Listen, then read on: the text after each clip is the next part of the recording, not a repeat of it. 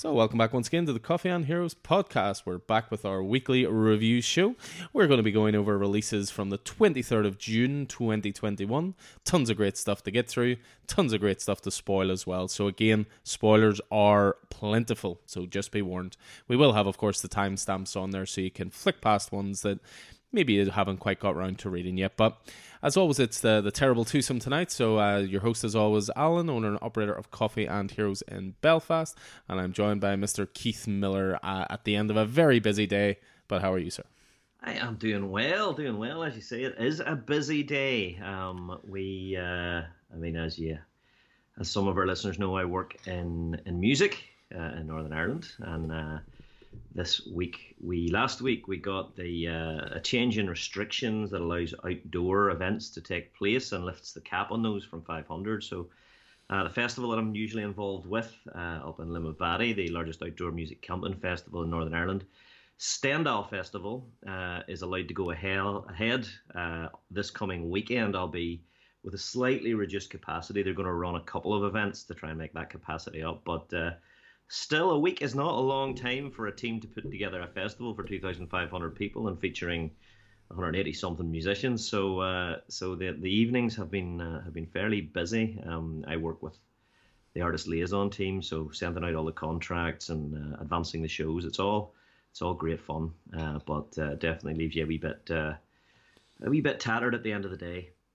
A wee bit stretched. I mean, I don't think you've ever been so grateful as for this new format that we have where we're talking about releases from a couple of weeks ago when your time's a bit more contracted at the moment. So, but again, it works out better this way as well. We're allowed to sort of talk more general spoilers and so forth. Although we still do tiptoe around things, which is always funny to me because we don't want to spoil everything for people. But yeah, it's going to be, as I say, going through releases from the 23rd of June. But before we tip into the comics, as always, we'll just have a quick look at a couple of things that interested us in the last week or so. It wouldn't be fair to start anywhere else but to say R.I.P. to Richard Donner today, the Hollywood director who helped us believe that a man could fly. He was, of course, the man who directed the original Superman with Christopher Reeve. He was very well known as well for doing the likes of The Omen, for Lethal Weapon and so forth, but I think certainly in our comic community he'll definitely be most well known for Superman the movie. For sure. I mean, for me, that Superman movie, the Christopher Reeve 1978 Superman movie, I don't know if it'll ever not be the Superman movie. All right, the special effects were amazing at the time. They're a wee bit hokey now, but Christopher Reeve was just such a Superman, so well directed, and a lovely movie, and Gene Hackman as Lex Luthor and all of that stuff. It's a couple of good movies, and let's not forget The Goonies and Scrooged. The Goonies, a movie that defined many childhoods of people of my age, Yeah. Well, I mean, just going back to Superman, I read this story this morning. I thought it was definitely worth sharing. Just a very quick one regarding Gene Hackman. So when Gene Hackman was cast as Lex Luthor, he refused to shave his mustache for the role. And Richard Donner basically turned up to the set one day after like a week or two's break, and he had a mustache. And he said to Gene Hackman, right, if you shave yours, I'll shave mine. So the next day, Gene Hackman comes back to the set and he shaved his mustache. And he's like, right, your turn. And Richard Donner basically pulled off a fake mustache from his face. I was like, right, let's start shooting. So he knew how to get the best out of those actors. But yeah, he had a good long life. Died unfortunately at age 91, but his legacy will certainly live on forever. He also directed a lot of television of that time, the likes of The Fugitive and The Man from U.N.C.L.E., The Wild Wild West, Gilligan's Island. But he did a bunch of Twilight Zone episodes, including probably the most lauded Twilight Zone episode, Nightmare at 20,000 Feet, which he directed William Shatner in, where William Shatner was a passenger in a plane, a young William Shatner passenger in a plane that saw this gremlin on the wing and ended up having to be taken off the plane. The plane landed early. It had to be taken off the plane, of course, and the inference was that Shatner was mad and was hallucinating. But of course, whenever they got off the plane, they're glad they landed early because something had been tampering with the wing, or there was some problem with the engine. So very, very good, very good episode of the Twilight Zone. You should check that episode out if you can. It makes me think of a Simpsons Treehouse of Horror episode where I think it's Bart keeps seeing a gremlin on the side of the car. That's obviously exactly what it was based on. Yeah, exactly what it was based on. And I think later on, Richard Donner also was the executive producer on. I think a couple of the X-Men movies, wasn't he? Yeah, he was indeed. He did it through his own production company, the Donners Company, and he acted as a producer on Any Given Sunday, Lost Boys, another classic, and then as you say, X-Men in the year 2000 as well. So suffice to say, he had a long and storied career, and rest in peace, definitely. So there was a great outpouring of thanks on Twitter today from obviously the whole comic community. So we certainly do honor him that way. Moving on just to a few bits and pieces sort of comics wise, just to sort of pique the interest this week. One of the first things I saw was the New 52 was trending. The New 52 was an initiative through DC back in 2011. So it was trending because it was the 10th anniversary. And the New 52, it gets a lot of hate, so it does, for essentially wiping out 70 years of history and starting afresh. But the whole core concept behind it was to give new readers a jumping on point without having to worry about all that history. And it worked for a lot of people. It actually worked for me. I was only getting into single issues very heavily at that time, and I bought every single issue one and then decided what to stick with. But I've spoken before at length about, the Batman run, how good it is, the Brian Buccoletto Flash run, the Scott Snyder Swamp Thing run, the Jeff Lemire Animal Man run, the Gail Simone Batgirl run, for example. So there's a lot of good stuff there, but it was just interesting because Gail Simone essentially put up this tweet where she said, okay, enough time has passed. I will answer New 52 questions as best as I can. We haven't talked about it since then. Again, it was a sincere effort. There's no villains, so go ahead if you have some questions. And there's a lot of interesting stuff there. You can find an article on it in comicbook.com, and it actually has a link to the thread on Twitter. But, she was very, very open and very, very honest. And, for example, the Batgirl run, I'm a big fan of it. I have the omnibus of it, and in it, there's this technology that's invented that allows Barbara to walk again. She was able to step away from Oracle and become Batgirl again. But the original pitch, apparently the people on high were saying, "Oh, we'll use magic and heal her, and that'll be fine." But Gail Simone basically said, "If we use magic, I'm not writing this story." I wanted to give it to something. I wanted to make it something interesting to the character, and I didn't want her to just forget about being Oracle and all this kind of stuff. So it's a really good, really interesting little thread. And again, there's a lot of good New 52 stuff, definitely worth checking out. But speaking of anniversaries and speaking of old artists, if you're listening, Clay, we had the news this week. So Rob Liefeld is going to return to X-Force for their 30th anniversary. There's going to be a new one-shot coming out called X-Force Kill Shot. He is going to write and draw that. I was curious whether this would be up your alley or not. Obviously, you're a dyed-in-the-wool X-Force fan, but do you think the title's moved on? Yeah, definitely. Rob Liefeld famously took, the failing New Mutants title and reinvigorated it and reinvented it as X-Force from New Mutants 98. Made it into a paramilitary team, a paramilitary force, mutant force, under the leadership of the time-traveling warrior Cable, who Liefeld created, but later turned out to be the time-displaced son of Cyclops, Nathan Summers, which was not something that Liefeld did, But he transitioned the team away from being students into being soldiers, and the time traveler Cable, his goal was to fight his own clone, Strife, who was raised as Apocalypse's son. So that was the gist of it. Now, it seems that Killshot will focus on Cable traveling through time to assemble 5 teams to take on his clone/nemesis Strife, as he enacts a scheme that reaches across multiple eras. So it doesn't sound like anything's moved on, really. Are you trying to say that Mr. Liefeld is stuck in the 90s? Well, I certainly wouldn't. Some of us are variously stuck in parts of the 80s and the 90s. And Killshot sounds like a very Rob Liefeld sort of title, but some of the characters that are joining the teams have been revealed on a couple of variant covers, and these include recent Liefeld creation, Major X. I think I was on 2 issues of that before I cut it. Shatterstar, that's good. Venom Pool and Domino will be in there somewhere. So I don't know. I don't know. I'm not sure. That was such a great exhale there at Venom Pool.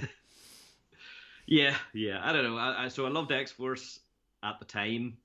I continue to love Cable and what they're doing with him, but I don't know. I just don't know. We'll see. Well, it'll pop up in a previews book coming to you soon, I have no doubt, and we can talk about it more then. I mean, speaking of previews, of course, we just released our previews podcast there this week. Just released it yesterday. So again, a nice deep dive into the July books for titles that are released in September. So that was a fun recording. Tons of great stuff to jump into there. Loads of starting points, loads of new series. Yes, absolutely. And Jesus, it looks like September looks like a jammed month for across the board. Another exciting milestone to rival Rob's. Our podcast is about to hit number 150. So Jesus, that came around quick from number 100, didn't it? That's not too shabby at all. I mean, number 100.1 and .2, I believe, or did we do 100A and 100B? I can't remember. Well, it was A and B. It was A and B. But for that we had a couple of really great creator interviews for you, and we're very pleased to announce that we have another special creator interview lined up for number 150. Right, Alan? That we do, and I can tell you right now it is X-Force related, but it is not Rob Liefeld. I apologize in advance.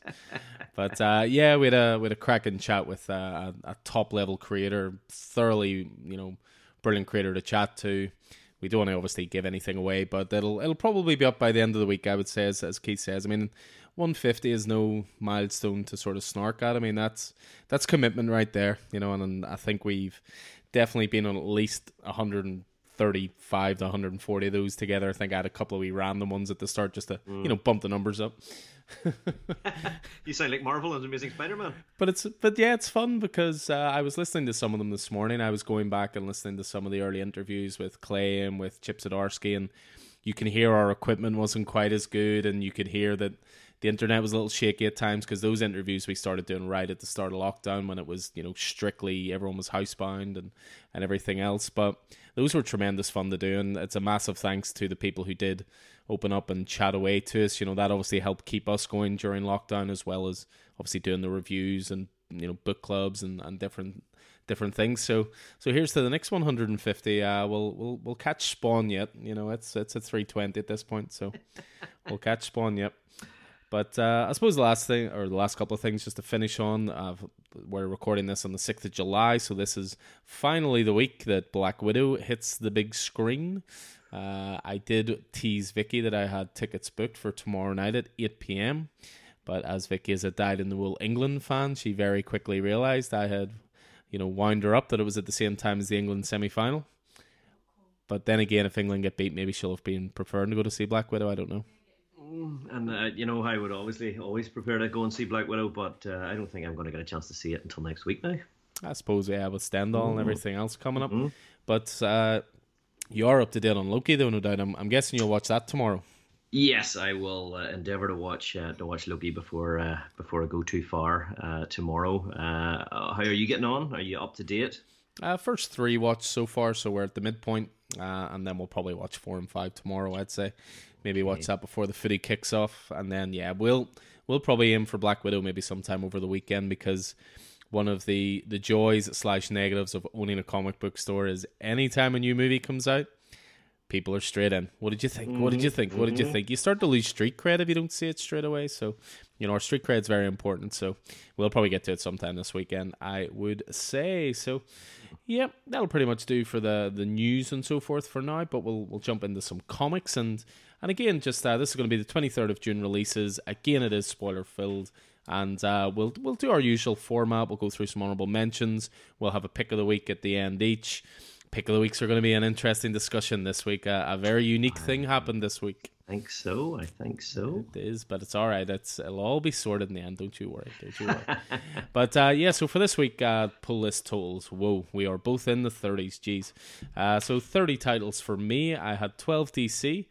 what actually brings my numbers down is Marvel. This is steady at the moment. My lack of Marvel. I'm going to start plotting a graph and put you to shame. Only the 2 Marvel this week, and then I had 16 indie. So once again, over half of my books are indie. What about yourself? What were your numbers? I'm a squeak ahead of you again this week, Alan. I've got 31 titles to your 30. 9 of them are DC, so that's fairly healthy. I mean, that's fair, would you say? Almost a full third of my pull list is the DC stuff. I've got 10 Marvel and 12 indie. Yeah, that is a very even split in general. You know, there's not a lot of differences there. But yeah, I don't know. As I say, just I wasn't reading the Hellfire Gala, and I haven't really been on Spidey recently, but I've no doubt it's going to pick up. And the 2 that I did read Marvel-wise, I actually really enjoyed. One of them was very close to a pick of the week, but we'll certainly get into that a wee bit more as we'll go through. But again, we'll go through the honourable mentions just to kick things off, and we'll start with DC as per usual. The first one I thought was worth bringing up and having a little chat about. We chatted about issue 1, we chatted about issue 2.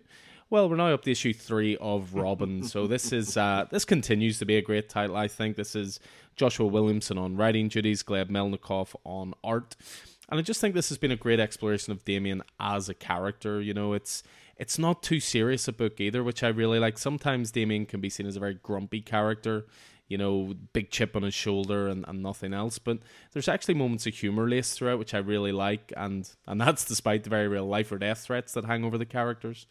Some great scenes, some great dialogue that focus on other characters' perception, not just of Damian, but of Batman. And it's really interesting to see those scenes where, and again, this is where the chip on the shoulder comes in, where Damian will always feel overshadowed by his, shall we say, more famous father. Yeah, I guess. I mean, I love those scenes. I thought they were the best scenes in the book. The fleshing out of Connor Hawke, you know, as the other side of the coin to Damian. They're both sons of well-known, famous Justice Leaguers, of billionaires, of folks who have themed cars and caves, and dads who are themselves in some ways analogues of one another. If not for their opposing histories, but you know, Damian and Connor, which lead to an inevitable fight scene between the son of Batman and the son of the Green Arrow. These two could easily be mates, I would say. You know, it's almost like Damian finds a kindred spirit in Connor, who has been part raised by the League of Assassins. And that kinship is something that Damian has been missing in this series, and I think he's been feeling it with the absence of his best buddy, John Kent. Yeah, definitely. I mean, you look at the Super Sons titles of the last few years, the Peter J. Tomasi, you know, they were thick as thieves, the two of them, so they were. But again, what the main thing I'm loving about this book is I know Batman's spectre looms large over it, but you know, we got to the last page of this book, and Damian's basically in trouble, and he's almost calling out to like his father to come save him. And I was really worried that Batman was going to come into this book, and I say that as a massive Batman fan, but he's got more than enough books to keep him occupied. So I'm glad he hasn't appeared here just yet, and I love the last page reveal because it's a character we haven't really seen in the comics recently, but it's also a character that makes sense to be in this book, but also keeps the focus away from Batman joining the book. I mean, I would say that the first time Batman appears in this book, it'll be the end of the book. The book will be over. You know what I mean? That'll be the safety net that Damian doesn't know that he's operating without, really. He doesn't know that he needs. And yes, you're absolutely right. I think the appearance of Grandad, who presumably saved Damian, but if it wasn't him, who was it? Obviously, there's maybe someone else working with him. I thought that was great and bound to happen on an island that's called Lazarus Island, no? Yeah, you'd almost been waiting on Ra's al Ghul's appearance, or as Neil Adams says, Ra's al Ghul. But we've all watched the Christopher Nolan movies. It's Raz as far as we're concerned. But that's a good point. Actually, I never thought of that. I mean, in my mind, I had just assumed Raz had saved him. But as you say, it's sort of done in shadow. And maybe it was just someone saved him and delivered Damian to Raz. So that's actually a really interesting point. So definitely something to keep an eye on. But yeah, great writing by Williamson through this. Really clean, cool art by Gleb Melnikov. And again, we've said it before. If you're not on this book yet, why are you not on this book yet? So, yeah, that is Robin number 3. And speaking of Williamson, he seems to be everywhere this week, which is never a bad thing.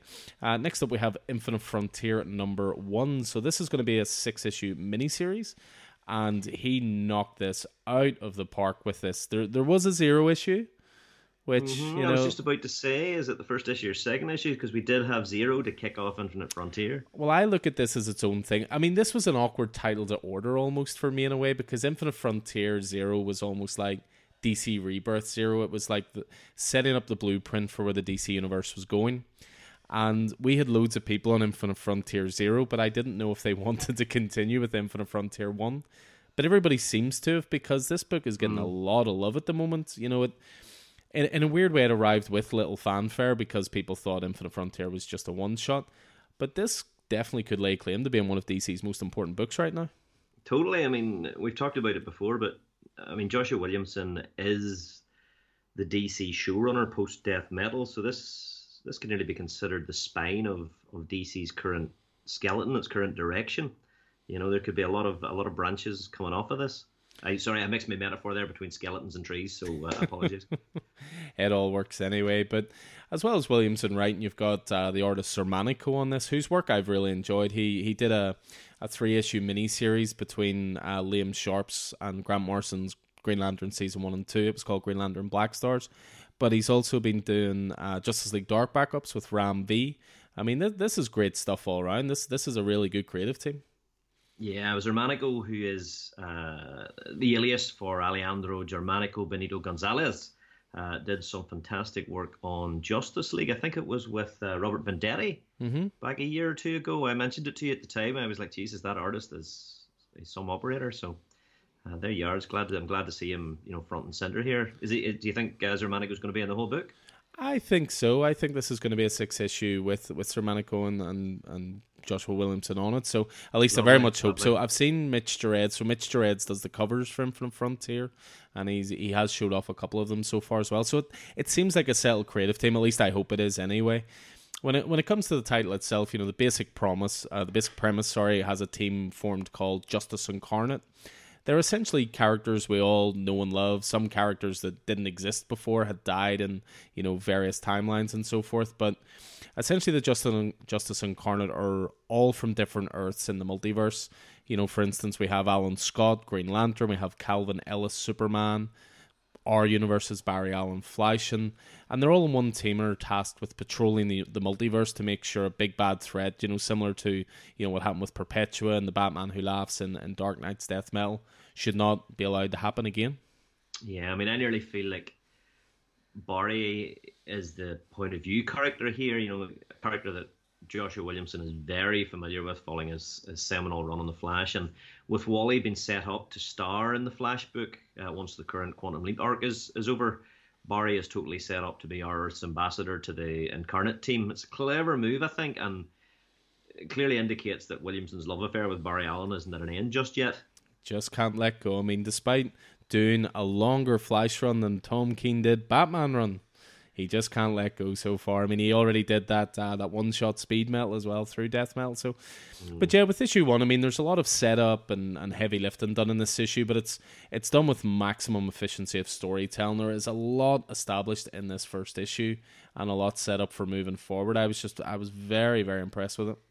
I mean, I think the big story in this is brewing with the Flash and the Earth Omega stuff and the Darkseid stuff. And the Psycho Pirate feature in there kicks us back towards the Crisis on Infinite Earths. Mm-hmm. Yeah. And there's some interesting stuff brewing with the resurrected Roy Harper as well. Obviously, Roy died in Heroes in Crisis, killed by Wally. So I think there's some interesting stuff going on there. What is going on there? Yeah, I mean, certainly with Roy, he's back, but he almost feels like he shouldn't be back. So he's sort of hiding out through a lot of this issue. So he is, but clearly they have bigger plans for him. So, but yeah, I'm expecting big things from this series. I think Williamson, as you were saying before, I think he continues to prove he's the current architect, between the exciting status quo being established in the DC universe. So great book moving forward. You say universe, but I think you mean universes, no? You might be right there. I'll give you that one. So yeah, Infinite Frontier, number 1 of 6, another great title this week. Speaking of events that came and went with little fanfare, this week saw the release of Event Leviathan Checkmates. This is a sequel to 2019's Event Leviathan. This was a Brian Michael Bendis scripted Alex Maleev mystery title, and it barely made a splash. It was called Event Leviathan, so you sort of thought it was going to be like the big event in DC, but it was almost like a backseat title, for lack of a better term, and this was actually a shame. I really enjoyed its sort of noir stylings and look at it at a different side of the DC universe. So enter the much delayed Event Leviathan Checkmate, and the good thing is it's from the same creative team. So Bendis on writing and Maleev on art. I believe this title was actually a slight victim of the DC continuity shuffle, the pausing of titles during the pandemic. It's finally arrived, and I gotta say, if issue 1's anything to go by, it was worth the wait. I love me some detective noir in any scenario, and I love it within the DC universe, and it's really interesting characters. It's Lois Lane, it's Green Arrow, it's The Question, it's Talia al Ghul, and Director Bones. This title definitely has my attention. Yeah, and don't forget, you've got Manhunter in there, Steve Trevor, the mysterious King, who we don't know quite who that individual is yet, and a dash of Damien, of course. So, I think with this issue, there's some nice sort of, table setting on Bendis' part here, and he loves doing the talking head thing, so he can do it all day here, and he does it well. There's some backstory as to how Mark Shaw got involved with Leviathan, and that then ties into the old Silencer stuff. And all of that sort of stuff. But I'm looking forward to seeing how he actually took it over from the inside, took it from Talia. Plus, Bones and Trevor seem to be all over the place this week. I've seen them in at least 2 different places. Oh, yeah? I think Director Bones was in Infinite Frontier, and Steve Trevor was in something as well, but I can't remember what it was. He was hanging from a helicopter doing something. Can't remember what. Well, he's definitely going to be involved in the next title that I chat about, but we're getting ahead of ourselves there, But yeah, just wonderful art through this. Alex Maleev's a seasoned veteran at this point. Dave Stewart on colors. There's an absolutely stellar title page, which is almost set like on a checkboard that shows off all of the main characters in the storyline, and it just helps set the tone and elevate the issue. I think it's a real good sign that the team has remained the same on this book despite the delay. Yeah, it shows a real passion for what they're doing on this side of the universe, and that will itself lead to I think a real contiguous, solid story. Yeah, it shows that they obviously have faith in the story they want to tell, and I do think prior knowledge is perhaps recommended of Leviathan. There was quite a lot established in that. Issue 1 here certainly does its best to catch up, but I think you might be slightly confused jumping in. But Event Leviathan itself is available in trade at this point, so you can certainly catch up and then jump onto the single issues. I would say it's probably a good idea to go back and have a look at Event Leviathan. Remind yourself of Leviathan's agenda. They're kind of like, I guess Mark Shaw is kind of like the man who is now Leviathan. Former Manhunter is kind of like a Robin Hood-esque spy master. He's brought down all of the other spy organizations in the DC universe in order to try and open up all secrets and sort of even the playing field for the little guy. So you can kind of get behind his agenda a wee bit. Yeah. But then you start to go into the stuff that's with Sam Lane and Lois and the message that Sam left his daughter before he died and all of that sort of stuff. So there's probably some nuance here. Yeah, definitely. Certainly with the likes of Shaw and so forth, as you say, any good villain is the hero of their own story. It's not just, wow, I'm mad, I'm going to take over the world. Sometimes they do make some, interesting points. They maybe just go about it in the wrong way. But yeah, it's another 6-issue miniseries this one's going to be, and it has the potential to be a bit of a sleeper hit for DC and definitely one to keep an eye on.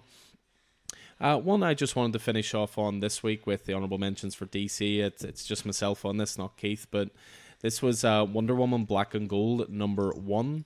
So DC basically are continuing their anthology format in the wake of Batman Black and White, Superman Red and Blue. So I'm happy to give Wonder Woman a try. I don't really have the same connection to Diana that I have to Clark and Bruce. Although I do have a massive soft spot for Bran Azarel and Cliff Chang's New 52 run. as well as Wonder Woman Dead Earth, which was my favorite graphic novel of last year. So for this first issue, we have stories from the likes of Ming Doyle, Becky Cloonan, Amy Reeder, John Arcudi, and Rand Suk, amongst others. As with any anthology, there's always stories that will stick out more than others, some that are stronger, and some that maybe just, float over you a little bit. I did particularly enjoy the AJ Mendez and Ming Doyle story, which follows a trip home for Diana to see Hippolyta, and her mother complaining she never comes round enough. It's a surprisingly sort of human and emotional look at how gods interact and still crave the family contact, just like us mere mortals. Another one that was really strong in it as well was John Arcudi and Rand Suk's tale, which was called I'm Ageless, which has the question being asked, of course by Bruce, because he can't help but be a bit of a dick sometimes, basically saying how can Diana possibly resonate with humans and care for them? Because of her lifespan, she will always outlive anybody she gets close to or anyone she ever meets. But there was some really good storytelling in this one, some wonderful art here, and the story actually packs a really, really good punch. I thought it was a solid opening issue. I'll definitely be sticking with it. There's going to be, next month, you have stories from Mariko Tamaki and Jamie McKelvey.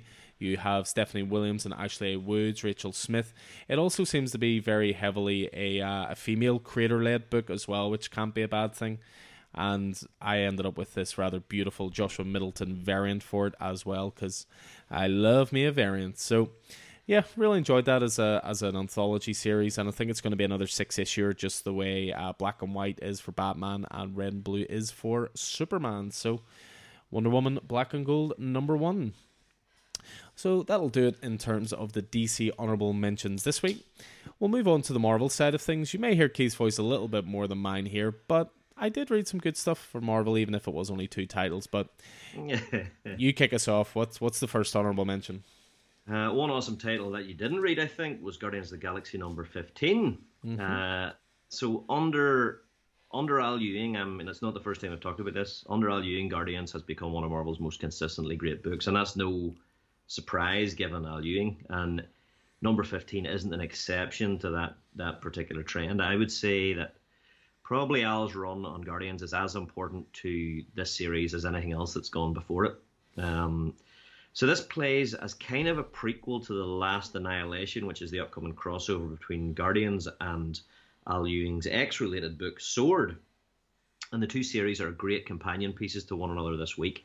The last page of this issue is a doozy too. It's another sort of last page turn, and you go, okay, right. So they've really set the scene for The Last Annihilation. So the Guardians have expanded their ranks, and they're now sanctioned to protect the cosmos. And so as a result of that expansion, they can be in sort of a load of places at once. They can be sort of everywhere. Something strange is happening to Ego, the living planet. And one team led by Rocket is investigating that, and there's dialogue between Rocket and Herc that is just golden and pure Al Ewing. At one stage, the Rocket says, "Yep, it's 10 days since Ego, the living planet, turned into a big black insect-like egg. No change since then, apart from all the Gawkers." And there's some talk about survey teams and from the Rim Worlds, and one of the characters who hasn't been about asks about the Rim Worlds, and Rocket is like, the Galactic Rim Collective, Quasar. After the Annihilation War, a bunch of worlds got out in the Rim, decided to get together, stronger, trading links, common law, stuff like that. Herc goes, so it's like the European Union. And Rocket goes, not even a little bit, Herc. Why's everything got to be like an Earth thing for you people? An intersystem trading alliance? Yeah, we got one of those too. Takes up one landmass on one planet, so exactly the same. Very, very, very good stuff. And meanwhile, our freshly enlightened Star-Lord and Rich Rider are on a diplomatic mission to the Sword Station.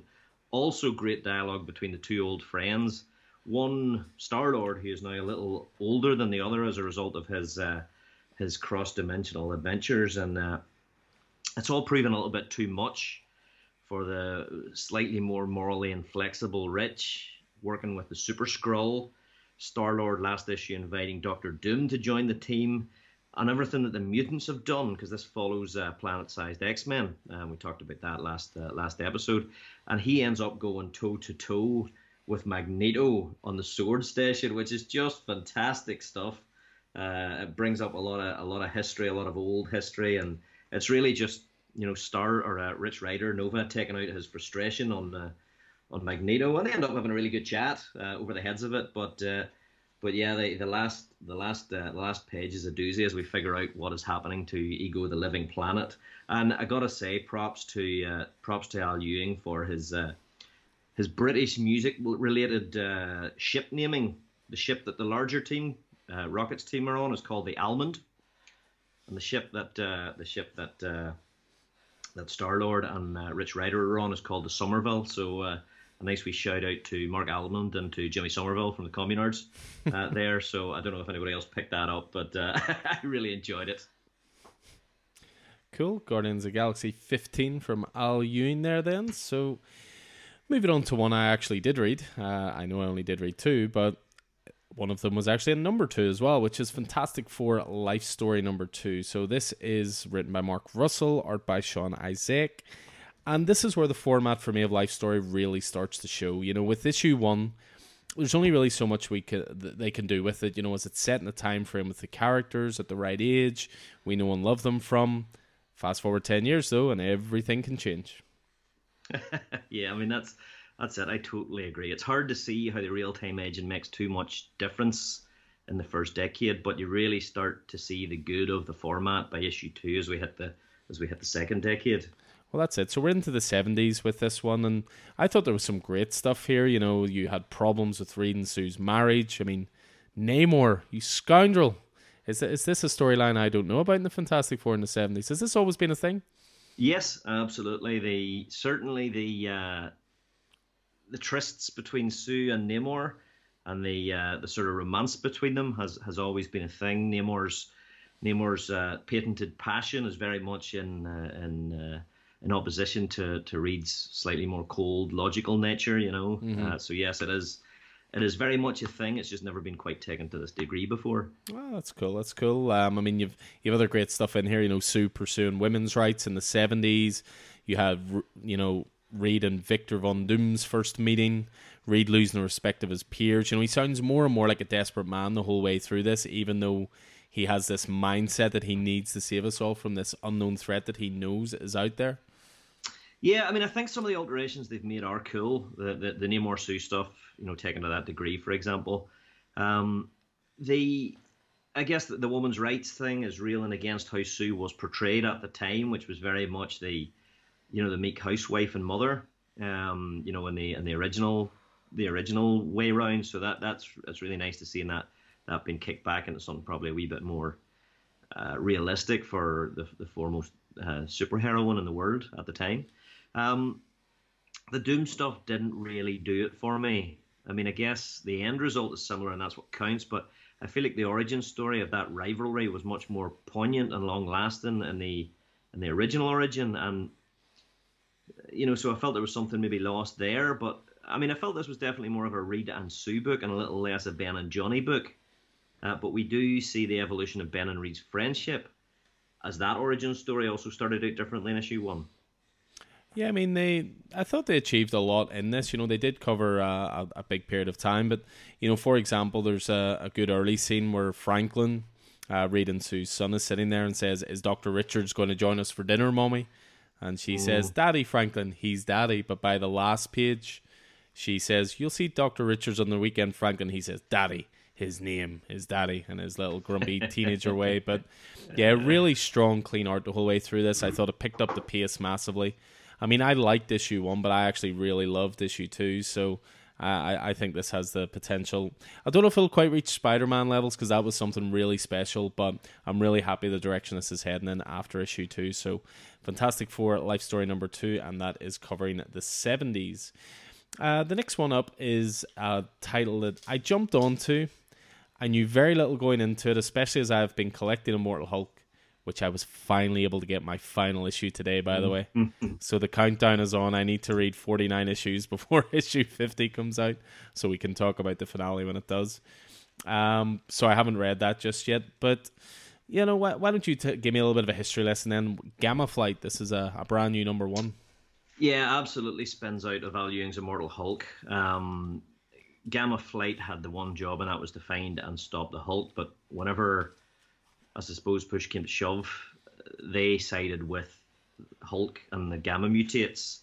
And I guess Gyrich and the Human World, Henry Peter Gyrich and the Human World, intend to make them regret that. So Puck, Absorbing Man, Titania, Doc Sasquatch, and Dr. Charlie McGowan, and also a horribly mutated and changed gamma irradiated Rick Jones are fugitives from pretty much everybody. Is how it goes. Yeah, I mean, I thought it had a really fun team dynamic. You know, lots of sort of humor laced in there, snarky comments at each other, very much like they're a family. But then, of course, a couple of emotional moments in there as well. But I really like the art of it as well. I'll definitely stick with it for the duration. Yeah, I mean it's a great team. You've got Puck, who I've been really interested in since the early Alpha Flight days, John Byrne Alpha Flight days. Doc Sasquatch, who is a combination. It's Doc Samson, the green-haired mutated psychologist, gamma psychologist, in the body of Walter Langowski's Sasquatch, and you have the husband-wife team, villain team of Absorbing Man and Titania. So that's going to be quite interesting. But it does a great job of telling the story, I think, without spoiling the final arc of the Immortal Hulk run, which is what we're on at the minute. And I think the goal of the comic is to establish the team and their character dynamics with each other and what they'll be looking at and focusing on going forward. There were some fantastic moments. There's a similar kind of body horror. There's some developments with Absorbing Man's powers. Originally a great Thor villain, and he's able to take on the material properties of anything he touches. But what was interesting here was he took on the purpose of something he touched rather than the material properties. So he touched some sort of, I think it was a war machine of some kind, and he took on the properties of a war machine with the guns and stuff, which is a totally new twist on Absorbing Man's powers, which I thought was really, really clever. And he also gets himself a great anniversary gift from his wife Titania in the form of an adamantium ring, which is, of course, a handy thing to have whenever you can absorb the materials of any material properties of any object that you touch. Very much so. If Cap ever needs a spare shield, he knows where to look. Actually, let me stop you there. Cap's shield is a mixture of adamantium and vibranium. I was curious if you were going to correct me on that. I should know better. But yeah, fun first issue. I'm really looking forward to actually, getting stuck into Immortal Hulk. As I say, I had to backtrace a couple of issues. It was 11 and 13, and one arrived on Monday and the other one arrived today, so I can finally pick up on that. But yeah, fun first issue. As I say, I'll definitely stick with this anyway. This is Gamma Flight number 1. So that's the Marvel side of things covered. We jump on to the indie, and obviously indie-wise, we did have quite a lot of great titles this week, so there are a couple to discuss here. First up, I thought Philadelphia 14 was very strong. This was up there in pick of the week territory. This is from Rodney Barnes and Jason Sean Alexander, Louis NCT, and Chris Mitten. And without going into the story too much, Jimmy Sangster Jr. trying to attack Jo, his erstwhile lover, as she brings him a wine glass full of blood, thinking that it will sate his cravings. This was one of the best written and illustrated scenes in comics this week. Yeah, very, very poignant scene. She goes in to try and help him, pours him a glass of blood in a wine glass, and just, I love you too, never hurt you, never ever, as his fangs appear, and he's gonna go to your neck, and he's only stalked by his father. He's like a drug addict. It's showing that real vulnerable side of vampires. His lust for blood. His addiction on top of everything else. It's just over everything else. His love that he's just professing. It's incredible. Definitely, there's always elements of The Wire in this. With regard to the drug side of things and the urban dereliction. Look, Rodney Barnes' storytelling is just so multi-layered, multifaceted. Just love it. Yeah, and again, what's always great about it is we talk about it all the time, which is efficiency of storytelling, and there's tons going on in this issue. So there's them trying to make Jimmy actually human again. The issue itself kicks off with some brutal scenes as Abigail Adams is leading an assault on the city, determined to no longer be tied to her husband, or as she refers to him, the mediocrity that was my husband. Yeah, I mean, as you say, totally brutal. It's quite clear that the humanity of Philadelphia, soldiers or not, stand no chance whatsoever. Yeah, you have John Adams sort of switching sides, if you will, and a classic trope there. But, he's showing regret for how he treated Abigail. This uprising she is leading might just be his fault, It's not so much his fault, I don't think, but certainly her reason for doing so was him. In order to establish her own identity separate from that of being that of the wife of the former wife of the second president of the U.S. So there's a lot going on there, but also, a relationship that's lasted 250 years or whatever. I suppose it's a fairly complex thing. Yeah, and then there's some great scenes in there as well with Sangster Jr. and Sangster Sr. As as Jimmy basically talks about how if Jimmy Jr. sort of says like, if this doesn't work, just kill me. It's almost like his dad is sort of speaking to him, going like, you don't get off that easy, son. It's just sort of reading between the lines. But yeah, a lot packed into this issue, and it flows effortlessly and as you'd expect, looks fantastic. So Philadelphia number 14. Next up is the Old Guard Tales Through Time at number 3. So this is the anthology series for the Old Guard. This is basically, I don't want to say plugging a gap because that sounds quite disrespectful actually, but it's basically, filling the space between certainly the second proper arc and the third proper arc, and the idea being that you have different creative teams coming on to each issue, different writers, different artists, and you get 2 stories per issue. And with this one, we were getting stories from the teams of Brian Michael Bendis and Michael Avon Oeming, with Taki Soma on colours. And then you're also getting a story written by Robert McKenzie and Dave Walker with art by Justin Greenwood, Daniel Miwa. So I think you might have more to say on this one than me. This was the first issue in this series. It didn't really resonate with me as much as the other 2.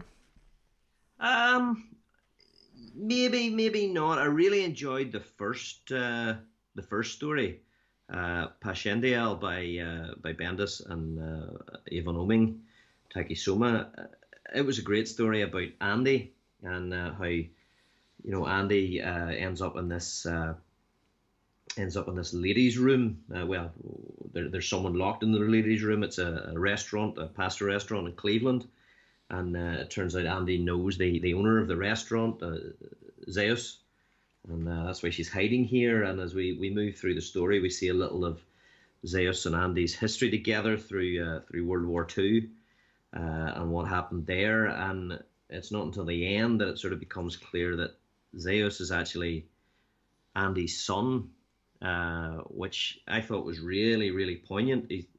She's hardly seen him since he was born. She's popped into and out of his life being so relatively short, so short relative to Andy's that, his entire life can almost pass, and, she'll only see him once or twice. But it's not a huge amount of time for her. But that really resonated with me. I suppose maybe against the backdrop of the original Highlander movie, where the Immortals there, one of the mechanics there is that Immortals can't have children. So they've never addressed that in Old Guard before. So this, I think, is the first time that's been addressed. No, actually, it's not. It's not my mistake. Book had children. And he watched them grow old and die, and tried to get but yeah, it was really nice to see that addressed. The second issue, the second story didn't really grab me quite as much. We have Nikki and Book who are out doing a bit of they're on not a killing spree, but they're assassinating, they're killing some people that have done some bad things, and meanwhile Nikki and Andy are in San Francisco as the moon landings happen, and I suppose it's about that relationship, and it's about a bit of a I suppose they're having a wee bit of a lover's tiff, but a lover's tiff for Immortals can maybe last a wee bit longer than you can be stubborn for a bit longer. Yeah, absolutely, maybe. Yeah, but no, I still think there's still a lot to love in this. There's still a lot of emotion, a lot of poignancy. Yeah, I mean, it was. Don't get me wrong, it was pleasant enough. It just didn't leave a massively lasting impression for me. But that said, that might be because the first 2 issues were so strong. So, And also, if you had a Highlander on your Coffee and Heroes podcast bingo card, you can check that off. So, probably every time an issue of the old guard comes up, to be fair, or an issue of Berserker is probably or an the issue other of one. Berserker. Yeah, fair enough. Yeah. We should get those bingo cards made. I think so. Make points, make prizes, and all that. So yeah, we'll move on then to Something Is Killing the Children, number 17. Another title that always deserves a mention, often elevates to pick of the week.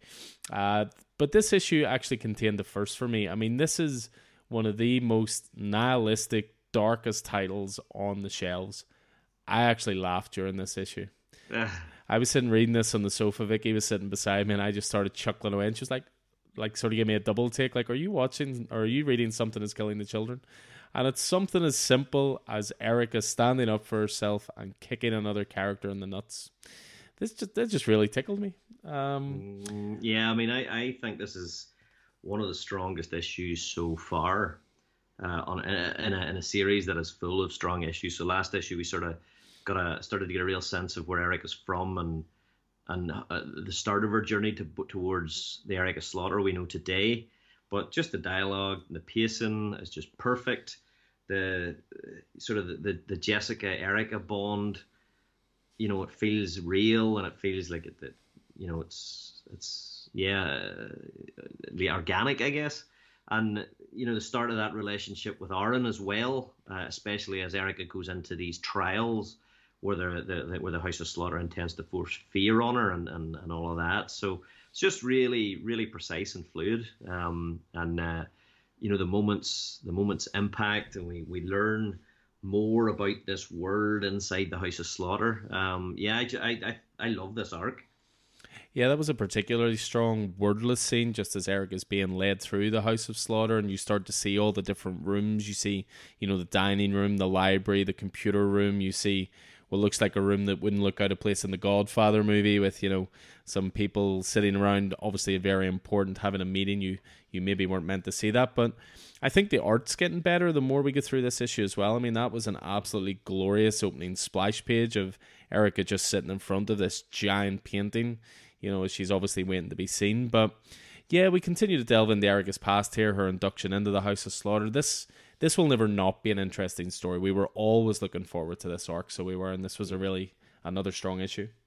Yeah, I mean, and that, you know, the development of the relationship with Aaron across these two issues, which is tragic because we know Aaron is dead, you know, from the previous arc that he sacrificed himself in Archer's Peak. But you know, as he comes around at the end of this issue, you know, we understand that Aaron is being mean to Erica, the new girl, because everybody else is mean to him, and she's the only person that he can be mean to, because he doesn't have any brothers or sisters. All the other kids are white masks, whereas they're black masks as a result of the particular mentor that brings them in, and they suck, and everyone else is old and mean, and Erica's like, I'm young and mean, and he's just like, I just don't die okay, do you promise? She's like, yeah, I promise. So there's, you know, she's the only one he can bully, but she's also maybe his only possible friend. Yeah, he also had that absolutely wonderful sort of flashback scene of Erica in the closet as the monsters are attacking her family, and you know, just a really, really strong book. I mean, I genuinely cannot keep the graphic novels on the shelves at this point. I seem to be adding the trades of Something Is Killing the Children to my order top-ups every single week, and clearly word continues to spread in just how good this title is. I mean, I would possibly put forward the case, and I say this as a huge Batman fan, loving the work he's doing there, loving Department of Truth, loving Wins, but I genuinely think this might be Tinian's best work at the moment. Although Nice House in the Lake might have a chance, but it's a bit early. I would say that, you know, we've said it before, Batman's always going to sell, no matter who's on it. Yeah. You know, and it gets good, and it gets middling, and it gets bad, but it's always going to sell. It's a brilliant advertisement for everything else that Tinian's doing, his creator work or his indie work, you know. So yeah, I agree with you. I agree with you totally. Yeah, so again, if you're not on it, get on it, and yeah, we'll endeavour to always have the trades in stock, given how much we bang on about it. So that's Something Is Killing the Children, number 17. Next up, we have Chariot number 4, Brian Edward Hill on writing, Priscilla Petrades on art and Marco Lesko on colours. And this got adult very quickly. This always seemed to me like a Saturday morning matinee type show, like Knight Rider or, something like that. Maybe a hint of, maybe sexuality or a hint of, adult themes. But this got adult quickly. Yeah, it really did. But I won't say it wasn't a wee bit unexpected for me, because there's been a seediness about it that, and I'm not to say that, I'm not saying that any adult scene is seedy, but there's been that feeling of sexuality about the Gillian, the spy, the artificial intelligence in the car. But this is just, I love this series. It's Jim is an ex-con. He's been trying to turn his life around. We've discovered that his son needs a new kidney. In America, especially, with a private healthcare system, that's the sort of thing that's going to end a middle class family. Never mind, a man and his girlfriend here separated. So he's been looking for things to fix up to try and make some bucks. And it was an old sports car. Turned out to include the subconscious mind of a spy named Gillian, who has been stuck there since the 80s. Her evil 70-year-old de-aged ninja sister has kidnapped the son because she wants the car. And I guess Chariot 4 is our second, we've got our second act here as Gillian trains Jim for a one-on-one showdown with her sister. This ex-con, this sort of bum, he's not well at himself, he's not mentally tough, he's not physically tough, so she takes him into the world, the AI world of the car, where time passes differently, a la the Matrix, I guess, and trains him. He's really been through the ringer. It's just been thing after thing. So, he, in this case, it's his son. It's something he loves more than, it's what he loves more than anything. So he's willing to put everything on the line here. So some real intense training. But then there's the sort of darkness of Gillian confronting Jim's girlfriend. Sadie. Sadie, and she's in the two places at once, and we see inside the Matrix that obviously Gillian has seduced Jim and is having sex with him, and meanwhile she's saying, Gillian's saying to Sadie, maybe you didn't want him, but maybe I'll keep him. Maybe you'll not be the same man whenever he comes out. But then don't forget that Gillian also mentioned briefly in issue 2 that she wanted a body of her own. So there's a danger here. So it's, I don't know. It's but yeah, I thought it was brilliant. I thought it was just another brilliant tension building story. Big anticipation for the match between Jim and the sister. Who threw him out the window in their first encounter. So yeah, this was top quality. Great visuals, great color, great writing that drives the story. It's and character development too. So we're heading into the danger zone. Yeah, as Kenny Loggins would say. Well, I would say we're heading into the final straight, which, for a driving title, you see what I did there? Yeah, I see what you did there. Very much. All the players are in place here. Relationships are being tested and stretched left, right, and center, and the mythology is definitely being built upon. The only thing I would say is that there's a lot to wrap up in one issue. I do kind of hope that this is going to continue with perhaps a second volume. The great titles from AWA just keep on coming, but the ones that seem to do well and are building a mythology, they do go into a volume 2. You think Year Zero, you think The Resistance. So hopefully this won't be the end for this title, and all this world building and mythology building they've done, they can carry it on to perhaps a second arc. So we shall wait and see. Fingers crossed. Here's hoping. Yeah, well, we'll get you on the Twitter, Keith, and you can just start really bombarding Brian Edward Hill and just saying, don't give up on this title. So yeah, that's Chariot 4 of 5. So the trade won't be too far away on that if you've missed out on the singles, and AWA are always good about putting the trades out at that £9 price point as well. So that is Chariot number 4 of 5. What else have we got here? If you want to throw a few words out for the Blue Flame number 2, Christopher Cantwell, I didn't have enough issues due to some latecomers to Blue Flame, so I'm waiting for my top up. So I'm number 2 in it. Oh, okay, that's this was a good one. All of the great things I have to say about Christopher Cantwell. I know you're not reading Iron Man. There's another one for the bingo card.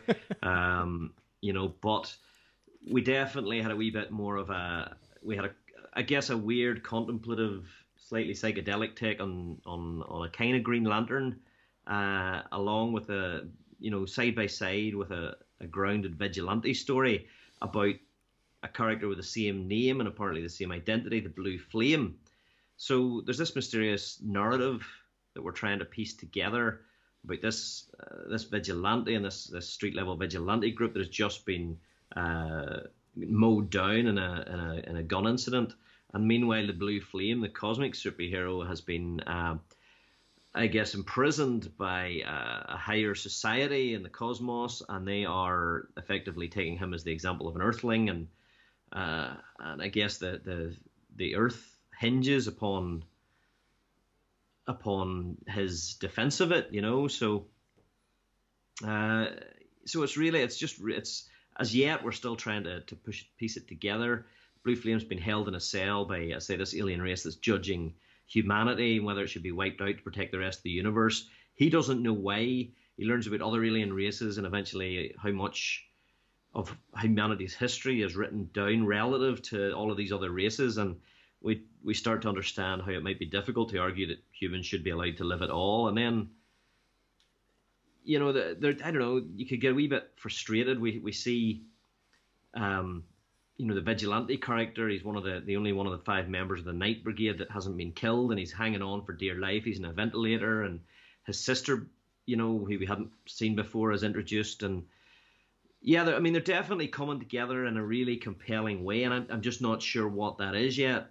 Because I have a lot of faith in Cantwell, I'm good to go, and Gorham does a great job on both the alien, the cosmic art, and the more grounded, human-focused stuff. So there's a lot of shock and anxiety here, and the characters' faces really show that. So I think it's building a case as a series, I guess, with a bit of a dark message about humanity, and I just don't know how it's going to end. But it's very, very compelling at the minute how the story's been put together. So we'll see. There's a lot of stories still to be told there, But there's absolutely, good stuff.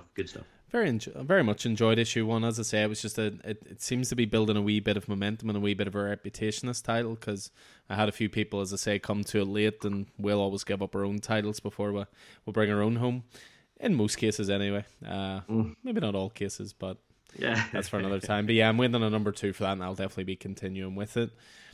Just a couple to finish off with. First up, get your bingo cards out again. 7 Secrets number 9 is being mentioned, and that's Tom Taylor on writing, Daniel Di Nicuolo on art, and Walter Baiamonte on colours. And to go into anything in this issue would be a spoiler in itself, but the main crux of this issue is that essentially a new keeper of the secrets has to be elected, someone who knows what every secret is, and Eva is the one who is put forward for this. So one by one, she's being presented by all of the secrets, and that all leads up to a last page revelation, which is a secret that changes everything. And I don't know how Tom Taylor keeps doing this to us. He's almost like the M. Night Shyamalan of comics. He just loves a twist on the last page, but his twists never feel forced.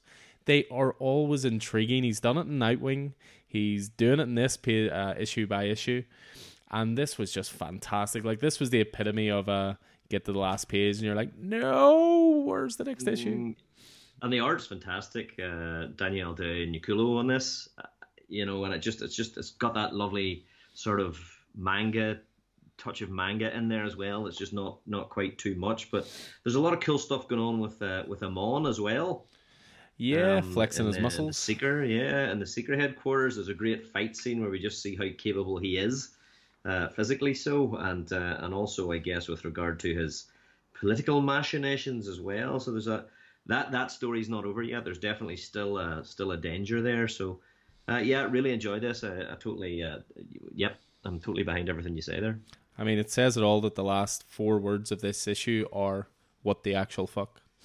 So I think he sums it up well in that exact moment, what the audience is feeling. So yeah, 7 Secrets number 9. Again, first trade is available. Again, we bang on about this title all the time. can't recommend enough. One of the best indie titles out there, and definitely in my top 3 personal favorite indie ongoings at the moment. Next up, we have Undiscovered Country 13, and this is the creative writing duo of Scott Snyder and Charles Soule, and then you have Giuseppe Camuncoli on art for this. And this is the start of a brand new arc with issue 13, and it definitely took a little bit of a turn in this one. We're introduced to the next zone, so every single arc seems to be focusing on a different zone of this sort of new America, if you will, or this closed off America that our characters are going through. And the next zone is called Possibility. It's a region that's built on creativity, from folklore to virtual reality.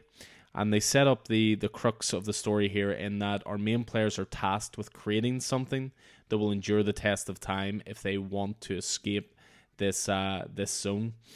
It did take a slightly longer hiatus than expected. You know, it's, I suppose, maybe not surprising. Obviously, Scott Snyder's working on Nocterra. He's getting his own company going with Best Jacket Press and so forth. So it took me a little moment just to sort of sync back up with where we were in this.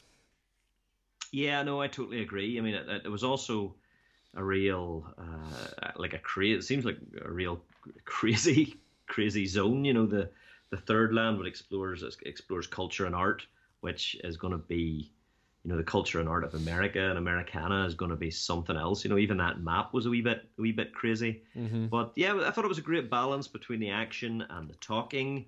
We've got a bit of a focus on Valentina Sandoval. It seems it's a different background than what I thought. You know, she seems like a very edgy character, but she grew up quite rich and sheltered.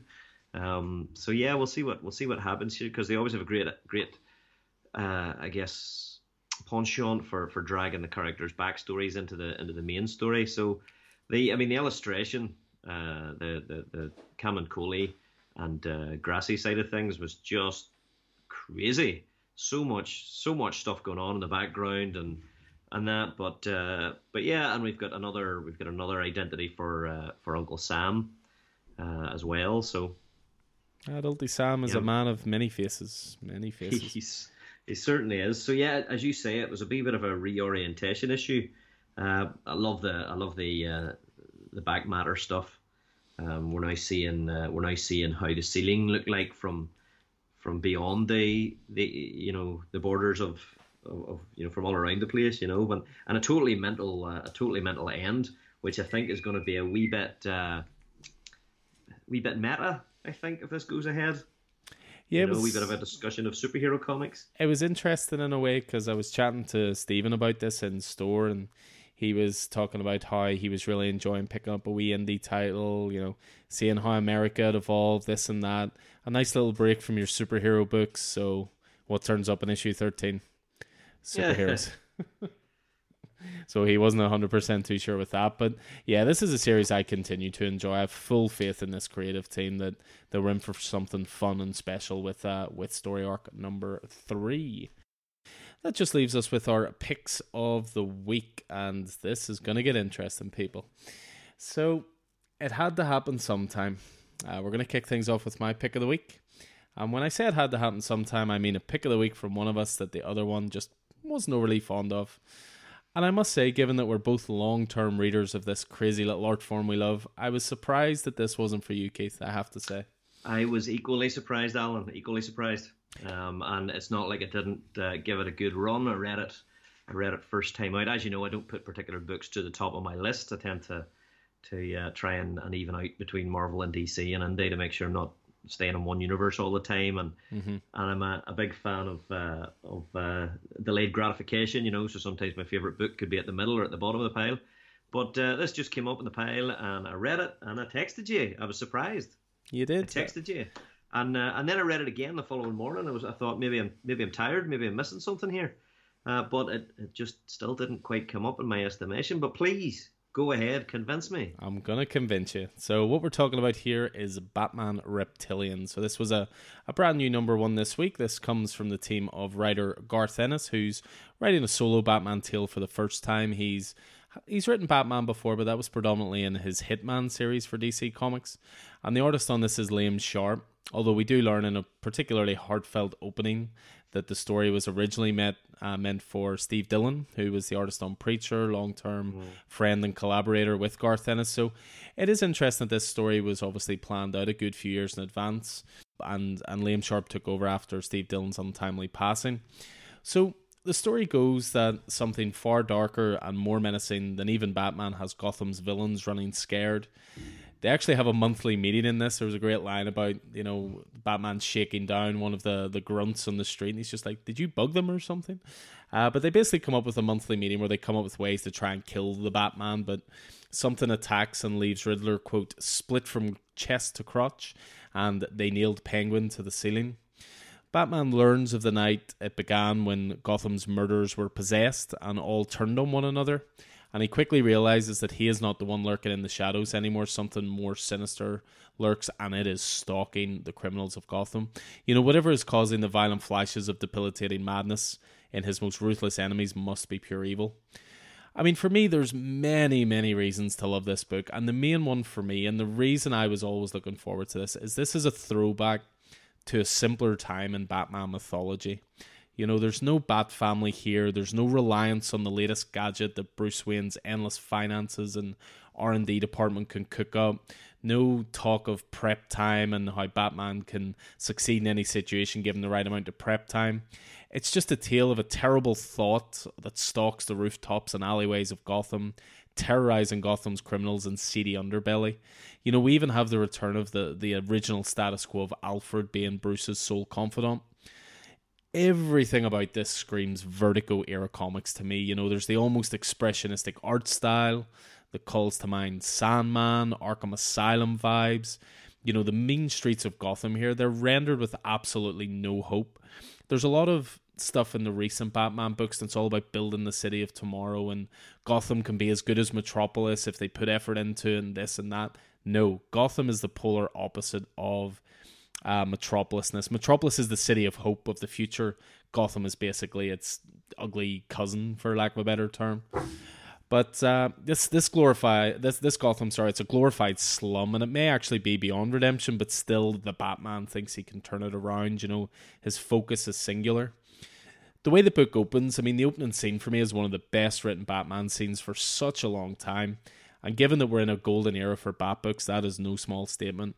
There's a scumbag lawyer who's, making a speech on the steps of the Gotham courthouse about his, quote, wrongly accused client, who's a brute of a man. He's a heavyweight boxer, and how the justice system has found him not guilty. It is assumed that the charges were rape and murder of these two women. Some of the journalists mention these two names, and they basically say, in case you wanted to know their names, and the lawyer flits it off, sort of goes like, my client didn't do anything, so of course those names mean nothing. No, it is interesting. I would stop you there with the murder, because at one point Batman does say that those girls will never be the same again. Well, they might not be alive again. I think they survived, but certainly there was something horrific done to them. Yeah, well, essentially, there's a lot of the violence in this that is implied but not overtly shown to you. Even when Batman attacks this boxer, which I'll sort of get to in a second, it's done in one very clean, sort of bright red panel, and then you're sort of left to imagine almost what he did. But the lawyer talks basically about how the court threw out evidence that was provided by a vigilante. But what's really cool here is, Batman's listening from afar. He's never seen fully, but he's in shadow and darkness. And as reporters continue to question the lawyer, Batman just silently approaches. He squares right up to the brute and calls him a coward. He's able to use his words to get under the skin of the defendant. And ultimately, he takes a swing at Batman, which, of course, heavyweight champion or not, Batman's able to avoid and take him down with a counter, and then walks away going, self-defense. Self-defense indeed. We have some great stuff with Bruce and Alfred in the Batcave. It just reminds me how much I miss Alfred from the main Bat titles at the moment. And the rest of the issue is taken up with detective work and interrogation on Batman's part. The book, it's DC Black Label. It's as adult as the Batman titles come, and it's a far cry from the admittedly excellent work the likes of Tinian's doing, Mariko Tamaki and Tom Taylor are doing on the character of Batman. And this is the advantage of Black Label for me. They can tell adult stories outside of continuity and just focus on telling a great story, not have to worry about lining up with other books or continuity or the consequences for characters. And then here is where I think we're really going to split, though, because I love the art in this book. I know you're not much of a fan, and I'm sure you'll go through it in a second, but for me, I love it. It's all shadows and dark colors and exaggerated characteristics for the villains. You know, the grime of Gotham practically leaps off the page in this. Batman's always framed as a dark thought, that intimidating presence in the mind of criminals. In a sense, he's essentially the boogeyman in this, and again, it's a far cry from the character in the mainline Bat books. But I know that the art is one of the bones of contention for you. You're just not a fan? No, I'm not. I think that's exactly as you say. I think it's one of the things that really put me off. As you know, I'm a big fan of sort of cleaner art, and you know, this is the opposite of that to me. You know, I wasn't a huge fan of. I wasn't a huge fan of what did you call it, Batman Damned either. Mm-hmm. You know, I thought it was kind of meh. And honestly, art-wise, I'm not a huge fan of Arkham Asylum either. Yeah, I think it's Dave McKean on that. This conversation is over. What? This is the first time I'm hearing this. That's a dagger through my. That's like me turning around and saying Mark Bagley's an average Spider-Man artist. What is going on here? I didn't say that. I didn't say that Dave McKean was an average artist. I said I wasn't a big fan of the art, and I think so much is not seen in the darkness. And yes, I know that's the point, but it's a visual medium, so I want to see stuff. Yeah, but it leaves it. You see enough. You get the idea, the impression. It suits the character. Like, don't get me wrong. If you tried to do a book like this for Superman or for, you know, Nightwing, you know, who's all about the brightness and the light and so forth, it wouldn't work. But I just think it works for this character. And I think it would work for, say, maybe a Punisher, for example. You know, the great thing about Batman, the reason I love Batman so much as a character is I think he's the most durable character in comics. You can do the all ages Batman animated adventures title. You can do the all ages still to a degree, but maybe with a hint more adult themes of Tinian and you know, Detective Comics and stuff like that. But you can do full out. You know, this is basically a crazy rich guy who beats criminals up. You know, what I mean? Yeah, you can absolutely. do the full adult. The full adult title, and that's what I love so much about this. You don't get a lot of books like this now because they're focused on trying to sell to everybody. But see these adult dominated books, and I'll admit, Damned was a disappointment. It's an okay book, but I don't think I've went back to it in a couple of years now. But this, I just thought this was outstanding. It was so good. I guess I'm the same with movies or TV shows where you're always looking for something because the lighting's wrong. Mm-hmm. You know what I mean, or they're trying to be atmospheric. Yeah, I just don't. It just doesn't do it for me. Unfortunately, the art wise it doesn't. And even whenever you do see it, you know, some of the faces are a bit like caricaturish, a wee bit. You know, and that's a style as well. You know, and I mean it works in the likes of Judge Dredd, you know, and that sort of stuff, which is I guess where Liam Sharp came from. But it just, as I say, the art just didn't do it for me. Just didn't do it for me. I'm afraid. With regard to the story, I mean, as you know, I'm a huge fan of continuity. You know, I can enjoy books that are out of continuity and do enjoy books that are out of continuity, but I guess I'm really enjoying what's going on in Batman and Detective at the minute. And maybe it's just this is so counter to that in so many ways that it just didn't grab me.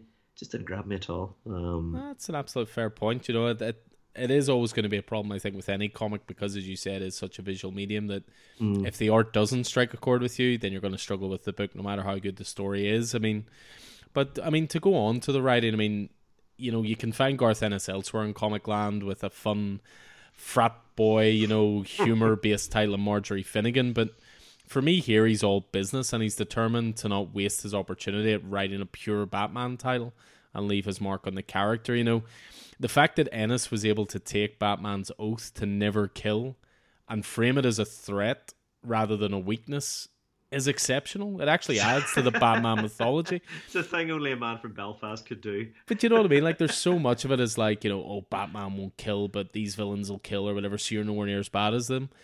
But he actually makes it a threat in this, which is great. You know, the quote on the back of the book is, "I'm far, far worse than that multicolored rabble. I will not let you die." And that is such a bone-chilling threat. So it actually turns Batman's oath on its head, which I think is great. But yeah, I mean, I've read this issue 4 times now. You know, that's almost unprecedented for me, given the sheer volume of titles we pick up each week. But I just love getting lost in this version of Gotham. You know, the atmosphere, as I said before, just drips off the page. And for me anyway, issue 2 can't come quick enough. So absolutely essential for me, but it's not on the Miller pull list anymore. No, it's not. And you know what? I think you might maybe have nailed it there a wee bit. Maybe what's missing here that is something that I need is an element of hope. Mm-hmm. And I mean, I think that's what superheroes embody. Batman, any others, you know. And I just didn't, you know, although Bruce is continuing to do what he's doing, you're saying that Gotham it's just not I think that's maybe where it is as well. Mm-hmm. That darkness and that lack of hope. I mean, I do love dark stuff occasionally, but there's got to be something in there. There's got to be something, a chink of hope, and I just didn't see that there, despite the, I don't know, you know. So yeah, I'll keep up to date on what's happening with Batman Reptilian from your good self. But yes, it's off the pull list in favor of other things, I'm afraid. Batman Reptilian for me is going to be like Iron Man for you. We're just going to keep wearing each other down. Yeah, maybe. But yeah, so that was my pick of the week anyway. That's Batman Reptilian #1 from Garth Ennis and Liam Sharp. And what, pray do tell, is your pick of this week, sir? For my pick of the week, I'm sticking with Marvel, as I did last week, and I'm sticking with Hellfire Gala, as I did last week. So an X-book, but what we're going for this week is Sword #6 by Al Ewing. Here he is again, and Valerio Schiti on art. So Sword has been the mutant space book, the cosmic book, but how it I guess delves into the Hellfire Gala side of things is really, really interesting. It takes place after Planet-Sized X-Men. Which we talked about last week, and the absolutely I guess game-changing stuff that happened in there with the terraforming of Mars, and so they use Sword here. Ewing uses Sword. He's been building this up to, I guess, the point where he was gonna drop the big one, but you know, the fact that he's bounced off Planet-Sized X-Men to what he wanted to do, which was the intergalactic acknowledgement of mutants, and there, you know, what he does in this book is uses Sword in order to launch the mutants into intergalactic supremacy. They've had their display of Earth dominion and expansion, and now it's time to make the mark on the universe at large, and they do so by the new planet, the newly terraformed Mars, which they have renamed the 4th planet from the sun rather than the 3rd planet from the sun, and now staking the claim as it being the dominant planet in the solar system. And you know, Abigail Brand and friends, they stand before the Galactic Council, you know, from the most important reaches of the universe. And there's some good stuff in here. This is where it crosses over with Guardians of the Galaxy, and you see some of the Galactic Rim collection and so forth. And effectively, they tell them that, you know, if you're going to deal with the Sol system, you deal with us. And we see a callback to previous issues with this this mysterious material called Mysterium. And Abigail Brand introduces the galactic representatives to this Mysterium, and its worth, how even a tinfoil thickness sheet of this is more protective and more structurally rigid than anything they make their spaceships out of, and all of this stuff. And effectively, the mutants create an entirely new currency Mysterium that's going to change the entire economic landscape of the universe. They're really doing everything they can to just leave Earth behind, aren't they? Yeah, absolutely. if the galactic, Rim Collective accept the mutants' terms, so it's exactly what they did on Earth with the drugs that they were making from the Krakoa plants. So it really is all about this leverage and this flex, and it's absolutely incredible. We've got Doctor Doom in here. Obviously, Doctor Doom going effectively, why do I care? Why should I be interested? And there's some great dialogue between Doctor Doom and Captain America immediately after the Hellfire Gala. Them Doom seeing them both as faces of their nations, and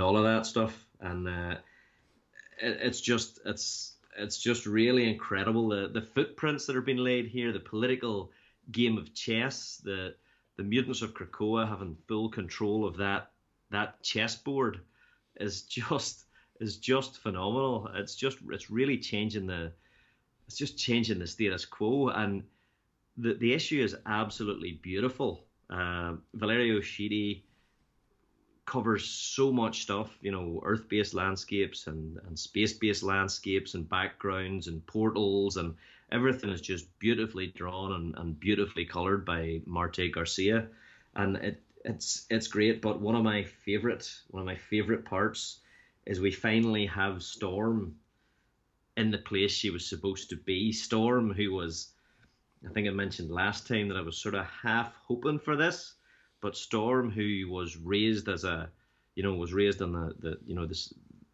as a street urchin in the streets of Egypt, and then became a goddess in Africa, was treated as a goddess, who, was the first lady of the X-Men, really, who married King T'Challa, the Black Panther of Wakanda.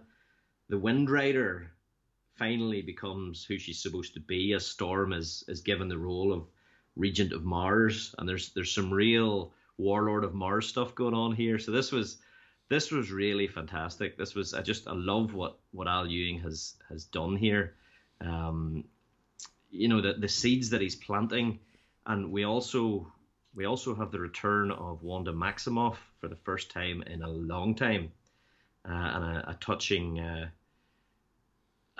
moment where Magneto reveals that he still views Wanda and Pietro as his kids, even if they aren't his kids biologically, and all of that stuff. So there's a lot of stuff brewing here.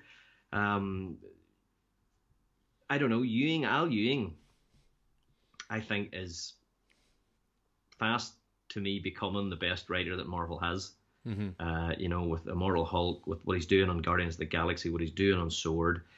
He's, watching him write Doctor Doom and Captain America there, I would be fairly happy to see Al Ewing and Captain America, which would be after Ta-Nehisi Coates, but he's already doing too much. I don't want to spread Al too thin. The stuff that he's done on Valkyrie and all of this. So there's so much. Moving over to Venom, isn't he?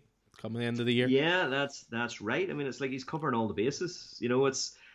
It's just a beautifully written book. It's a gorgeous looking book. There's some great, massive, cosmic level sort of surprises and gasp moments, and some really lovely, quiet character moments that just really is getting me excited for the future of the Marvel Universe and the Cosmic Marvel Universe and the X-Men Universe.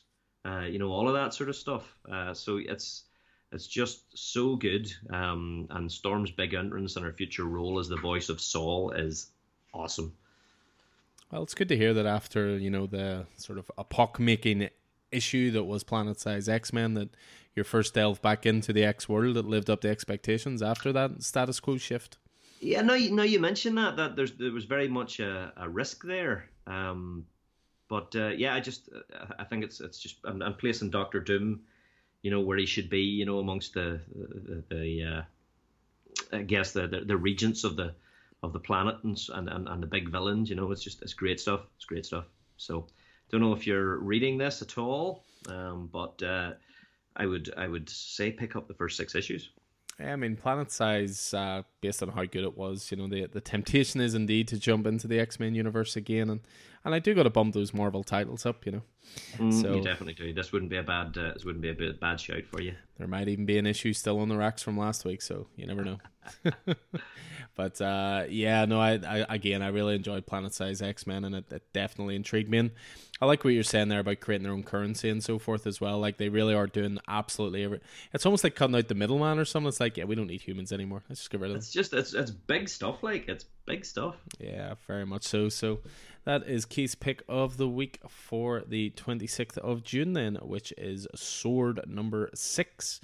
So we'll just finish off, as we always do, with just a couple of titles that we're looking forward to for the next new comic book day, which is the 30th of June. So 3 titles down here. I'm talking about all my lack of Marvel here, and here 2 out of 3 of my most anticipated are Marvel. So this week sees the release of Beta Ray Bill number 4. So this is part 4 of the absolutely excellent Darren Warren Johnson title. So the penultimate chapter of Daniel Warren Johnson's Righteous Horse Thor epic, when Beta Ray Bill's quest brings him and his friends, Scourge the Executioner and Pip the Troll, to the fairy realm of Muspelheim. They are quickly attacked by horrible monsters and dark beings. To save his friends, Bill must journey through a maze of his own memories. I'm slightly cheating here because I've already read it and it was bloody awesome. Next up, I have a DC one, which is actually it's a quieter week for DC, this one, because there's 5 release weeks in June, so 5 Wednesdays. The 5th one is nearly always taken up with one-shots and annuals, but one of the annuals looks fantastic, which is Catwoman 2021 annual. This is written by Ram V. There are 3 artists on it, which is sometimes a little bit of a worry, but they're 3 great artists. So you've got Kyle Hotz, Juan Ferreira, and Fernando Blanco, who is the series regular artist. And the work Ram V's been doing in Catwoman's fantastic, and this one's actually going to delve into the origin of Father Valley. So Father Valley is a mystery, his unusual style as a hitman, his habit of keeping a Bible designated for each of his targets, his macabre and particular method of elegant savagery, his insistence on waiting until his target has reached their highest point before he strikes them down. These are all strange and enigmatic traits that have remained unexplained until now. Bear witness to Father Valley's past with the Order of Saint Dumas and his unexpected connection with Azrael to learn the method of his madness. So really looking forward to digging into that. And then my last one this week is, of course, Daredevil, because anytime there's a new Daredevil issue, I am all over that. So Chip Zdarsky writing, Mike Hawthorne on art, and Marco Cicchetto on covers. So Chip Zdarsky, Marco Cicchetto, and all their collaborators have redefined the life of the man without fear. In this issue, they do it all over again, and what's more, they go a step further and up the ante. Wilson Fisk's gambit from the past few months risks upending his life and tenure as mayor. Meanwhile, Matt Murdock has to fend off a prison full of inmates who all want Daredevil dead, and the inmates aren't the only ones. This, as Elektra fends for herself as a Daredevil all her own, fighting to protect Hell's Kitchen and leaving herself vulnerable in the process. So Daredevil is just easily, for me, Marvel's most consistent ongoing. So any new week with new Daredevil is a good week. What about yourself? For me, a couple of indies and a Marvel. Next week we have Department of Truth number 10 coming out, which is Chapter 8, because we had the 2 sort of, I guess, side issues. So it's called Chapter 8, A Hunter's Diary. So some fictions manifest in reality as dangerous, half-formed things. The Department of Truth relies on hunters to track down and contain these wide tulpas before they become too real. Obviously, we're the belief of people. It's time for Cole Turner to see this side of the job first time. It's time for Cole Turner to join his first Bigfoot hunt. So that should be interesting as we explore that side of urban myths or not so urban myths and conspiracies. One I know you're looking forward to as well, Alan, the return of That Texas Blood with number 7. Absolutely. By Chris Conlon and Jacob Phillips. His new story arc, Eversol, 1981, part 1. That Texas Blood returns with a brand new story arc following the traumatic and bloody conclusion of a brother's conscience. Joe Bob reminisces about one of his first cases, a haunting and bizarre evening that left a boy dead, a girl missing, and a cult on the loose, and introduced a mysterious man called Harlan Eversol. Yeah, I mean, eventually we're going to find out the story of Joe Bob's brother, aren't we? So I'm wondering if maybe we're getting into that here. But yeah, just love this book and really excited for a new story arc. You talk about dark. This is dark while still being quite bright. Yeah, great title, that Texas Blood. Very much looking forward to that. And last then, we're looking at United States of Captain America #1. It's by Josh Truello, Christopher Cantwell, Dale Eaglesham on art, along with Jan Bazaldua. And there's a raft of folk on this, but the shield has been stolen. No one understands the value of the shield like those who've wielded it. So Steve Rogers and Sam Wilson set out on a road trip across America to chase down the thief, but instead they find the captains, everyday people from all walks of life who've taken up the mantle of Captain America to defend their communities. And for some reason, the shield thief wants them all dead. Can Sam and Steve get to them first? Christopher Cantwell and Dale Eaglesham lead a can't miss miniseries to celebrate Cap's 80th anniversary, joined by a rotating series of creative teams to tell the stories of each new captain, starting with Aaron Fisher, the Captain America of Railways, brought to life by Josh Truello and Jan Bazaldua. So that looks really interesting. So another quality week lined up as ever. So yes, sir. So yeah, those are the titles to look forward to on the 30th of June. And of course, we just discussed everything that was good on the 23rd of June. So that is going to do it for us this evening. So again, this was episode 149. Do keep an eye out for what is coming up with episode 150. That should be hitting later this week. So a pleasure as always, my good man. Thank you for this evening, and I will leave you to get back to your Stendhal organisation, which seems to have taken over your life the next few days. Yeah, absolutely. No, that was great fun. I have to say that was great crack. So yes, I will. I'm sure I will talk to you tomorrow for a new comic book day. That you at will. Some point earlier in the day, and yeah, thank you very much. Some great chats. Pleasure as always, and thank you guys for listening. Until next time. So I've been Alan Taylor, and this has been Keith Miller. You can find Alan in store at Coffee and Heroes and on Twitter, where Alan is at Coffee and Heroes 1 and I'm a Scannyson00. Coffee and Heroes is a local comic book shop, coffee shop and community hub in Northern Ireland, based at Smithfield Market in the centre of Belfast. You can find Coffee and Heroes on Facebook, Twitter and Instagram, or email us at coffeeandheroes@hotmail.com. Make sure to check out our YouTube channel as well. The Coffee and Heroes podcast is available on Spotify, SoundCloud, Apple Podcasts, and through all good podcast platforms. Please like and subscribe and leave a review so more people can find us. And until next time, happy reading and hope to see you in store.